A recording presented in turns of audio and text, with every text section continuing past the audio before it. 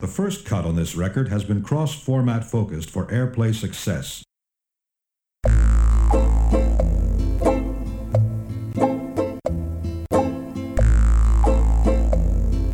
The men beat on their drums.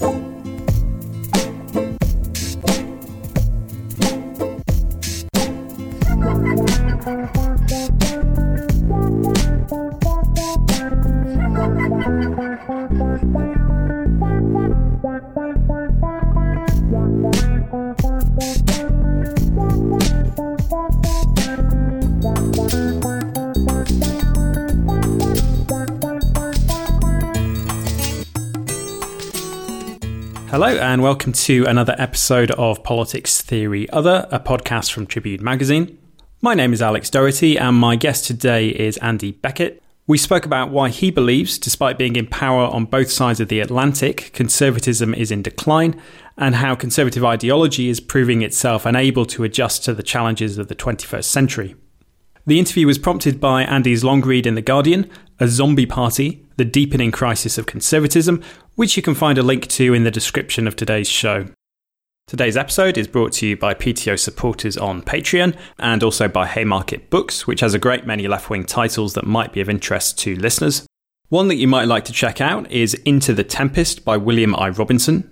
In this critical new work, sociologist William Robinson offers an engaging and accessible introduction to his theory of global capitalism. He applies that theory to a wide range of contemporary topics, including globalization, the transnational capitalist class, immigrant justice, educational reform, labour and anti-racist struggles, policing, Trumpism and the resurgence of a neo-fascist right, and the rise of a global police state.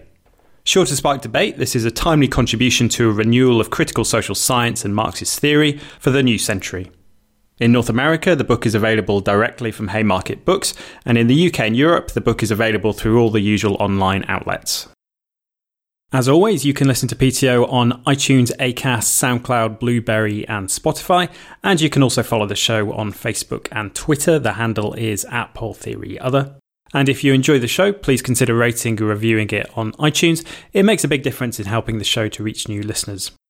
If you would like to, you can also support the show by donating through Patreon. You can become a supporter for as little as $3 a month, which is just over £2. And by becoming a patron, you'll get access to extended versions of PTO episodes, including today's interview. You can find the Patreon page at patreon.com/PolTheoryOther. Andy Beckett is a feature writer for The Guardian and author of several books, including Promised You a Miracle, Why 1980 to 82 Made Modern Britain, and also Pinochet in Piccadilly, Britain and Chile's Hidden History. So you say in your article, in the long read for The Guardian, that conservatism is facing a crisis of competence, of intellectual energy and coherence, of electoral effectiveness, and perhaps most serious of all, of social relevance. Could you sort of outline those different aspects of that crisis? Sure. I mean, I think the crisis of governing competence is what I would see as a sort of rather chaotic kind of broad brush governance that's been practiced by the Conservatives in Britain since 2010 and by Trump in America, and prior to that by the Bush administration in America. So it's a kind of form of governance that emphasizes controlling the discourse about something like, say, the necessity for austerity or the necessity to invade Iraq, but can't do the detail of actually making austerity work or making the administration of Iraq work. It's a broad brush kind of carelessness with the business of actually governing, which I think is something that's arisen in conservatism gradually over the last 30 or so years. Social relevance, I think that conservatism in both countries has sort of lost touch with multiculturalism, with the growth of the kind of middle-class left, which I think is a very important electoral factor in Britain particularly, but I think also in a lot of US cities like Los Angeles, where the Republicans used to do very well, New York City, those kind of cities, increasingly wealthy people who work in the private sector are voting for parties of the left rather than the right. And I think that's something conservatism has barely begun to think about.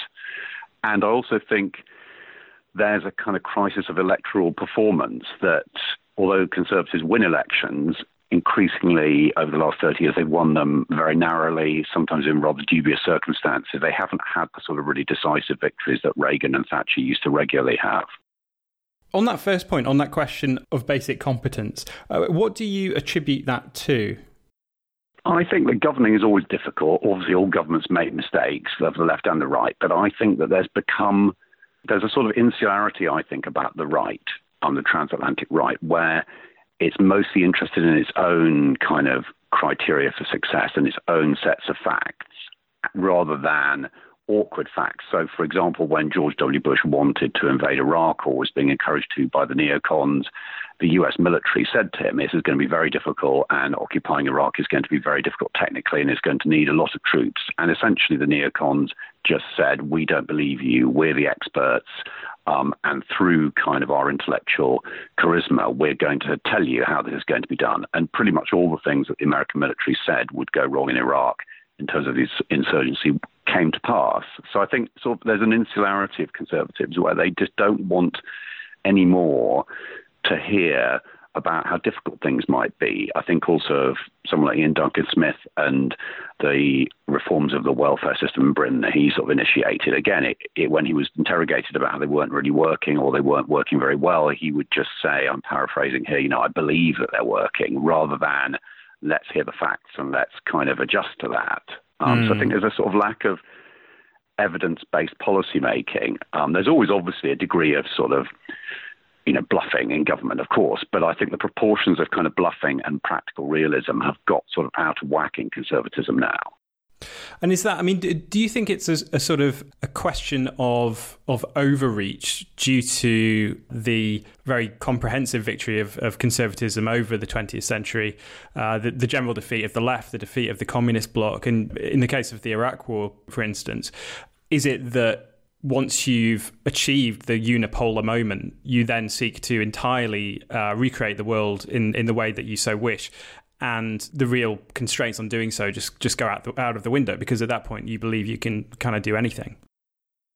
I think that's a really good point. I think that from the sort of late 80s onwards, obviously with the collapse of the Soviet bloc and the apparent triumph of kind of free market capitalism, in the 90s, I think people on the right did feel that they could do anything, and it became overconfident. So things like invading Iraq and occupying Iraq, which was a real stretch strategically, they sort of thought, we're going to go for that. Whereas I think that earlier conservative leaders might have thought, is this actually worth it? Is this going to work? I think it's very significant that the last successful generation of conservative politicians in Britain and America, the kind of Reagan-Thatcher generation, all grew up in the sort of 60s and 70s in a period where the right was having to fight very hard against kind of stronger liberal and left-wing forces. And I think as a result, there was a kind of a degree of caution in people like Margaret Thatcher beneath the kind of surface, because they knew they couldn't take on every enemy at once. And I think that's a caution that's kind of lacking in conservatives who have come of age sort of post-89. And in terms of declining electoral success and the comparative success of the Thatcher and the Reagan governments, do you think there's a danger of perhaps overstating the degree of popularity of those governments, in the sense that neither Thatcher nor Reagan ever won a majority of the voting public, and some would argue that their projects depended on the passivity of much of the population rather than active support, and that they actually never sort of were able to constitute a very broad appeal in the way conservative governments of the earlier post-war period could? I think that's a good point. I think we have to be careful not, if we're going to criticize conservatism now, we have to be careful not to kind of rose tint quite how fantastic in every way Thatcher and Reagan were as kind of electoral projects, because you're right, they were a sort of, Thatcherism was a sort of 40% project, which obviously in the British system is a lot, but it's not a lot in terms of a democratic mandate. And Reagan, as you say, although he did well in the Electoral College, wasn't winning enormous sort of popularity ratings. In fact, Reagan was almost as unpopular as Trump is now for the first kind of couple of years of his first term. So I think that's right. But I still think that given that Britain and America have the electoral systems they have, Reaganism and Thatcherism were much more successful in kind of dominating those systems. And Thatcher obviously won, two very big majorities and one pretty big majority. Whereas since 87, since her final majority, the Conservatives have only won one majority, which is, Cameron's in 2015, which was tiny. So there has been a real falling off in terms of the vote. And obviously in America, the Republicans haven't won the popular vote in a presidential election in the last 7 times. Sorry, they've won it once out of the last 7, which is not a lot, really. So there has been a falling off. But you're right to say that Thatcher and Reagan were sort of projects for the sort of 40-45%, but that was enough. And I suppose, I guess that declining electoral viability is masked to some extent by the declining fortunes of social democracy as well. Yeah, that's right. That's helped, exactly. The decline of social democracy. And I think that it's always dangerous in politics if you're winning purely because your opponent is in trouble. I think, to take a counterexample, when Blair won in 2005, Labour actually did very, very badly in that election. I think they got about 35% of the vote, but because the Conservatives were in such a big hole then, Blair still got a decent majority. And I think conservatism has relied a lot in the last 20 or 30 years on the sort of mistakes and splits on the centre-left and on the left. But I think that's, in a way, sort of prevented them having a reckoning about how does conservatism kind of map onto how people are living nowadays. I don't think that conversation has really begun to happen because they've still been able to win just about. Trump just about managed to win against Hillary Clinton, although we can obviously discuss whether he won or not really and who helped him. But had there been a slightly better Democratic candidate, I think the flaws in the kind of Trump project would have become obvious and he would have lost by quite a lot. And so, I mean, in the book, you talk about this crisis at the level of ideas. Could you talk a little bit about that, sort of what the nature of the conservative ideological project is at this point, and to what extent there is new thinking on the right? Sure. I mean, my sense is that really since the sort of mid-'80s, certainly since the end of the '80s, increasingly the kind of conservative think tank world, but also kind of mainstream conservative journalism has just got stuck on a certain formula for kind of remaking societies and remaking economies, which is based on, less government, lower taxes, and less regulation. And obviously those are things I don't expect conservatives to sort of abandon completely, but it feels like that formula hasn't really been updated. And we're going back sort of 35 years, it's basically still the same formula. Whereas if you look at conservative thought in Britain and America between, say, the 40s and the 70s, there's a real sort of churn of ideas to do with, big state, small state, more authoritarian, less authoritarian. There's a really kind of rigorous back and forth about a lot of this stuff going on even in papers like the Telegraph and the Times, let alone in the kind of think tanks. And it feels to me, and I follow these things quite a lot, that whenever you talk to kind of someone in a free market think tank now, they're essentially saying things that they could have said in 1985. And even if you think those ideas are very, very solid and powerful as political ideas, society's changed a lot since 1985, and I think any politics that's going to be successful has to some extent reflect the kind of texture of everyday life and how it's shifting. And I think conservatism sort of lost its purchase on that. So all kinds of things that are going on, as I've mentioned, in cities to do with more immigration, to do with the spread of the kind of liberal, university-educated middle class and its huge electoral impact now. Conservatism hasn't even begun to think about that stuff. And I'm waiting to get a good kind of policy paper from a conservative think tank that says all these advertising executives in Hackney who are very wealthy and voting Labour, this is how we're going to win them back. But you don't see that kind of stuff. On the other side of that, is there more serious thinking in terms of trying to construct a different electoral coalition, sort of red Tory position where you try to appeal to a more working class base on the basis of an assumed patrioticness and social conservatism on the part of working class people, which personally I would dispute, but that's the line. Sure. I think there are little bits of that. I mean, Philip Blond obviously did that sort of red Tory stuff, 5 or 10 years ago.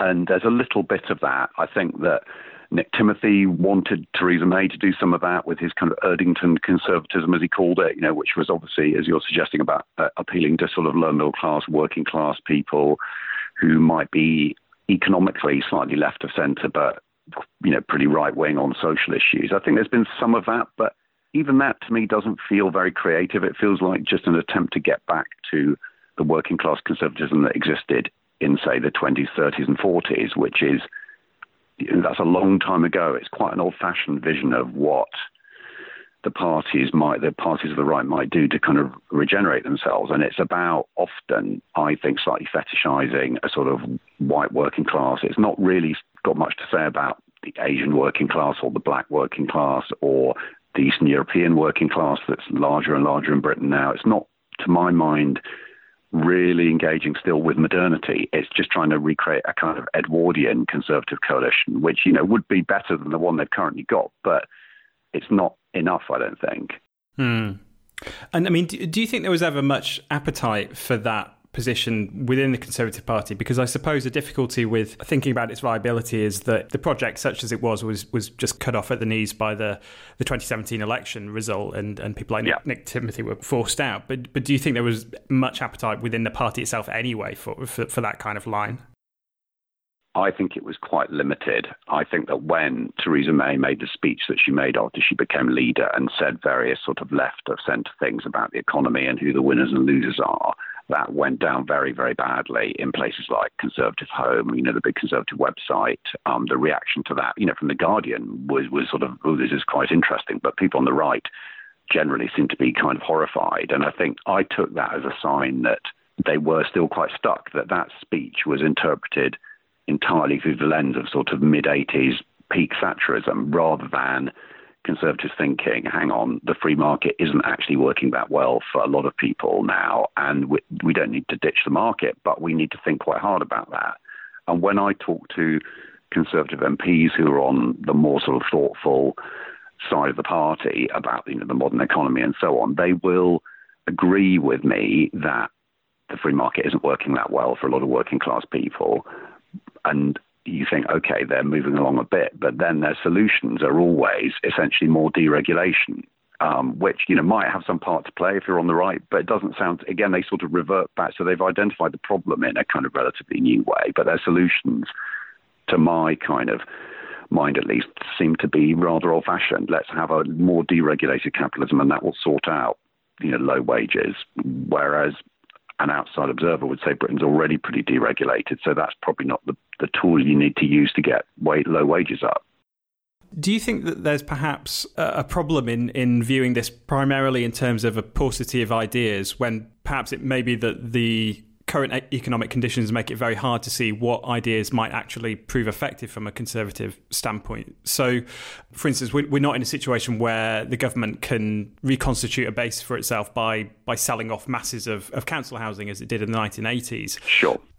And if it tries to make home ownership affordable to a broader constituency by building new houses, it risks its current electoral coalition by depressing house prices. And, a lot of Conservative voters are people who, just sit in their property and accrue income through rising house prices.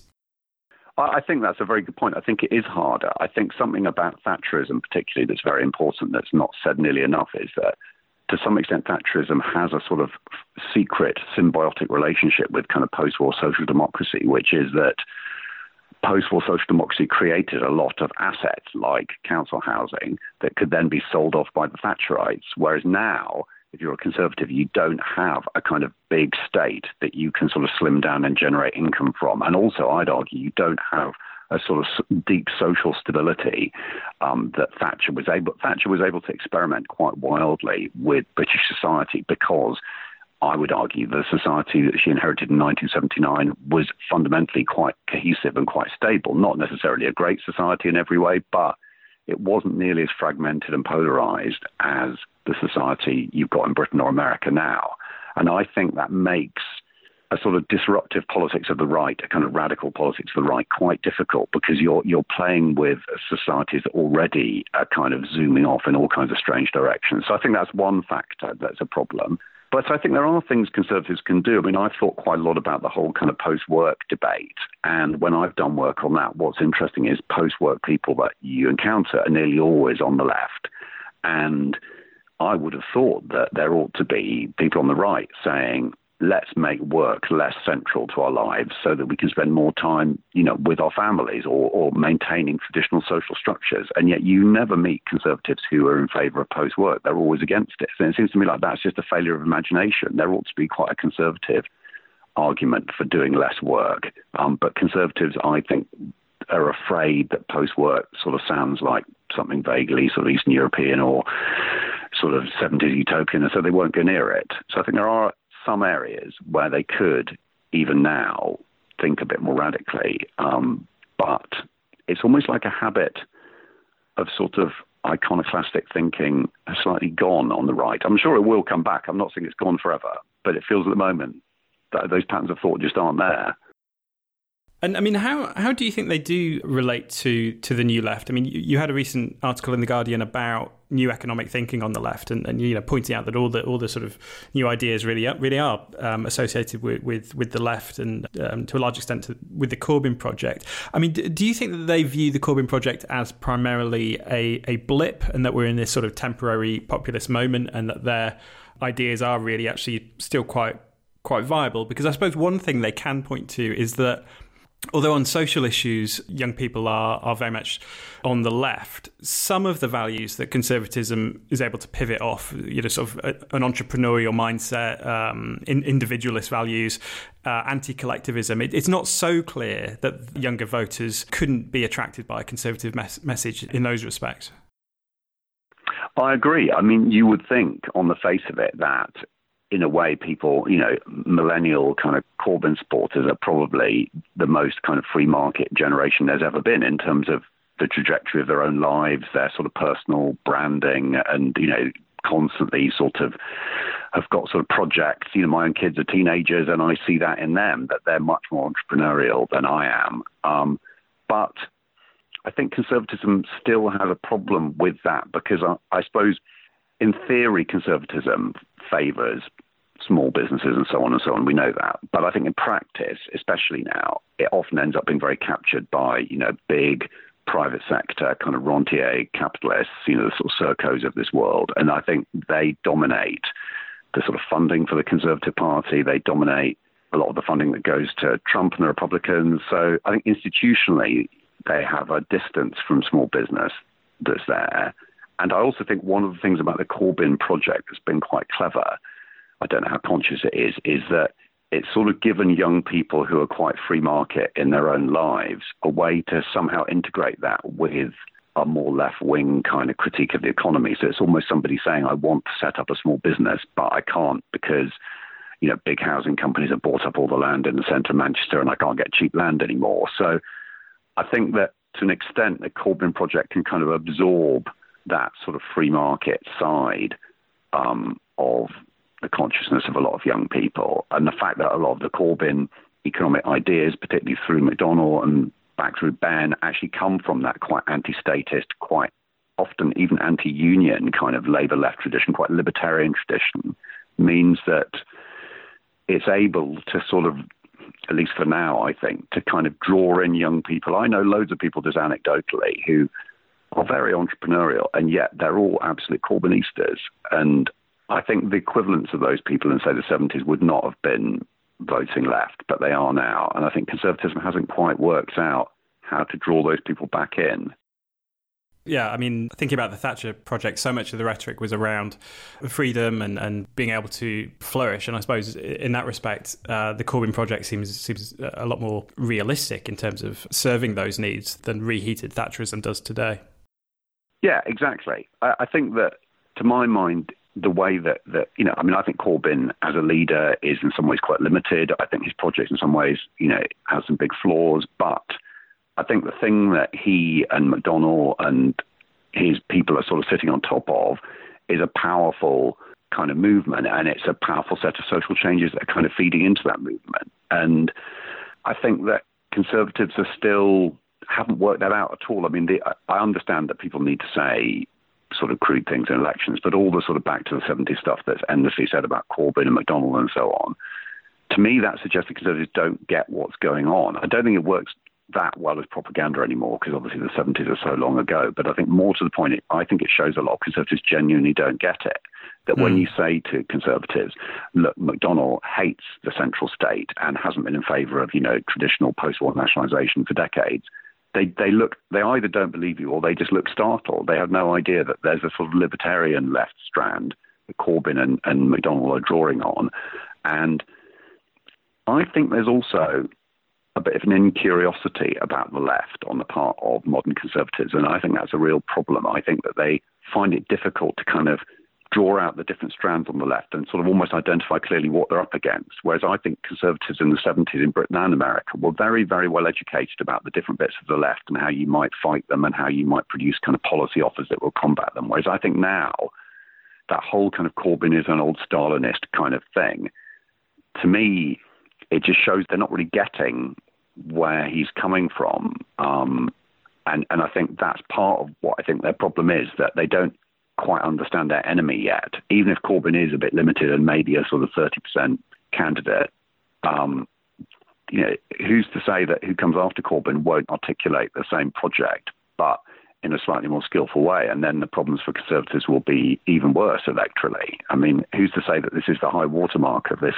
sort of Labour libertarian surge? It might well be, a younger, probably female leader presenting exactly the same arguments, but in a way that's less weighed down by Corbyn's baggage. I mean, that could be even harder for the Conservatives to beat, I'd say. So would you tend to think that, I don't always like using the term because it tends to personalise it, but do you think Corbynism is likely to hegemonise Labour over the long term? Because, what's very striking in comparing the Corbyn moment with when Tony Blair became leader of the Labour Party is that in both cases, it was an ideological tendency within the Labour Party that was a minority that took the leadership, but Blair was much more successful in getting the party to keep in line, basically, and you don't see the same coherence within the Labour Party. And regarding that incuriosity you speak of, I mean, it seems to me there's some similar incuriosity also in parts of the Labour Party regarding the Corbyn project and an echoing of that Conservative line in viewing McDonnell and Corbyn as throwbacks. I think that's right. I think that obviously Corbyn doesn't have control of the party, especially not in Parliament, and we're seeing that today with the whole revolt around the latest kind of bit of the anti-Semitism round. So absolutely he doesn't.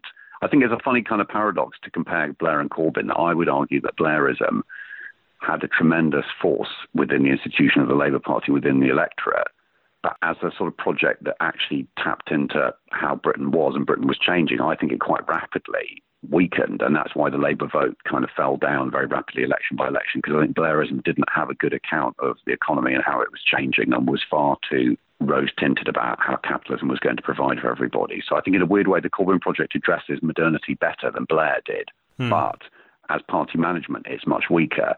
So no, I don't think it's a done deal at all that what Corbyn represents is going to be the Labour thing for the next 10, 15 years, but it's quite possible, especially if the Corbyn thing survives another year or two, and then you've got all the people that join the party, all the people in momentum, all the sort of new MPs that will be coming in probably at the next election. The kind of cohort of Corbyn or left libertarian people in the party is going to expand massively in the next 2 or 3 years unless the right manages to get the party back. And as you've just sort of suggested, I don't think the sort of centre-right or centre-left part of the Labour Party has done much rethinking either of its kind of basic ideas or about what Corbynism really represents. I think there's been a kind of parallel sort of loss of intellectual energy in the centre-left that parallels the loss of intellectual energy and curiosity on the right. Go back to the Conservatives for a moment. So what's your view been on the Conservative leadership election? It feels to me like an even more extreme manifestation of some of the things we've been talking about. There's candidates, pretty much all of them, talking about massive tax cuts, which are going to be very hard to fund. There's very little talk about sort of winners and losers in today's economy. There's obviously an obsession with Brexit, which, whatever your position on that, is incredibly important, but it's not the only thing that's going to decide the viability of the Conservative Party in the long term. There's very little talk about changing demographics in Britain and how conservatism might address that. I think it's also the astonishing amount of media coverage that the campaign's getting. In a way, I think that tells you sort of interesting things about where conservatism is, which is that it still has this incredible power in the culture. It's an object of fascination for The Guardian, for every paper, about who's going to be the next Tory leader, and every little wrinkle in the debate is covered enormously. So there's still this huge cultural power. The Conservatives sort of sit absolutely central in our sort of sense of ourselves as a political country. But it's sort of, strangely kind of low energy, low quality. I mean, something we haven't talked about is I think there's been a sort of falling off in terms of talent on the right. And I think that's a really big problem, that the fact that the final two in the leadership contest are Boris Johnson, who, obviously is a very, very poor administrator and, although charismatic in some ways, he's not really a huge figure in the kind of long-term history of the Conservative Party, I don't think. And then Jeremy Hunt, who's, fairly bland. I don't think the talent that's been on show in the contest has really been, there's not been much there. And I think that's a real problem, that there's a lack of kind of charismatic, interesting figures there. And I suppose that happens partly if you've been in power for 9 years.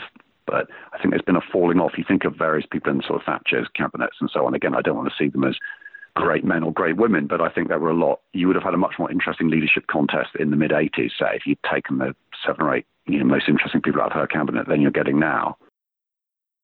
One aspect of the crisis that we haven't talked about is the declining membership of the Conservative Party. I mean, it seems like the party has increased its membership slightly recently with an influx of people from UKIP. But nonetheless, I mean, it used to be a huge mass party, with a bigger membership than the Labour Party in the post-war era.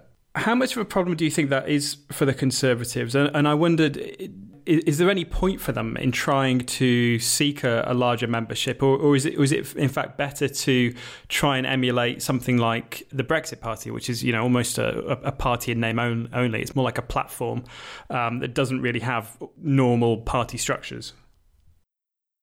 I think that there's potential in going for a different kind of party institution. I don't think there's anything that says it's automatically good to have hundreds of thousands of party members. I think people can kind of overplay that. But I think you lose, if you don't have many members, I do think you lose your kind of social sort of observers. I think one of the reasons why the Conservative Party in, say, the 50s was able to be very electorally successful was because that enormous membership involved all kinds of people. So pretty much everywhere in Britain there would have been lots of members. So you kind of had a sense in the party of the texture of society and how it was shifting and social processes. And I think if the membership gets very small, you lose those kind of those sort of antennae are not there anymore. And I think some of that disconnect between how people are actually living now and how conservatism responds with policies is because they just genuinely don't know in liberal metropolitan Britain how many conservatives are there. Whereas I think in the 50s, even in very liberal areas of Britain, there had been plenty of conservative members who would have been able to, in direct and indirect ways, feed information back into the machine about this is what's going on, this is what people in Hampstead are talking about, and so on. So I think there is a bit of a problem there. I think there's also a problem within the membership of how active they are as well. I mean, I think it's established, isn't it, that Conservative members are not as active as Labour members. So even if you grow the membership, are you going to be able to use it in the way that Labour uses membership to kind of flood marginal seats with people to do, to knock on doors and so on? I think that's very potent at the moment. I think Conservatives can copy that technique, and they may well do that, but can they actually rustle up enough people, 300 people, to go, spend the day canvassing in Canterbury, 80 miles away from where they live, as Labour managed to do, in the last election. So I think the membership is a problem. Yeah, I do, and I think a lot of people who like to write off traditional parties were saying a few years ago, having a big membership doesn't give you any value.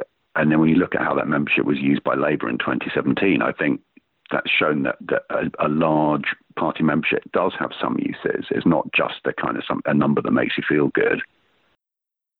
You talk in the piece about how the crisis of conservatism has been diagnosed for quite a long time. And would I be right in thinking that you think there's not really going to be a proper reckoning, and there won't really be an attempt at a strategic and intellectual reorientation on the part of Conservatives until they are defeated? And it's not necessarily obvious when that will happen, because it depends upon the left getting its act together to a greater extent than it has so far. Yeah, I think that's right. I mean, I think I'm not going to, obviously I don't know what will happen in the next few elections in this kind of chaotic era, but I think it's quite possible that Trump might lose in 2020, and that might cause some Republicans to think, hang on, we went off in the wrong direction. But I think in Britain, although I think it's quite possible that Labour will be the largest party in the next general election, I don't think the Conservatives will do quite badly enough to really think, oh God, we need a really big rethink. They need to probably lose decisively. And yeah, I think that might not happen for a bit. I mean, I think the other problem is, if you look at the Conservatives in Britain after the 97 election, obviously an enormous defeat. But the rethink that went on after that, certainly until Cameron became leader, was really kind of limited. There was huge resistance when Haig started to make a few little moves more towards the centre. They didn't really... I was writing about the Conservatives a lot in that period, in the sort of late 90s, early noughties, and a lot of Conservatives got very caught up in things like defending hunting and sort of, to my mind, slightly marginal issues. There wasn't that much rethinking, even though they lost, obviously, in 97 and 2001 by vast margins. I think that's a sign of the grip of the sort of aging Thatcherite orthodoxy in the party, is that even when they've been absolutely crushed in elections, it hasn't led them to really rethink. And Cameron obviously rethought for a while, but then I would argue quite quickly reverted to a more traditional sort of shrink the state, tax cutting, less socially liberal conservatism. There was only really 2 or 3 years of him thinking, hang on, this needs to change. You've been listening to Politics Theory Other, a podcast from Tribune Magazine. If you would like to hear the extended version of this interview, please consider supporting the show via Patreon. You can find the page at patreon.com/Poll Theory Other. Thanks for listening. I'll be back next week.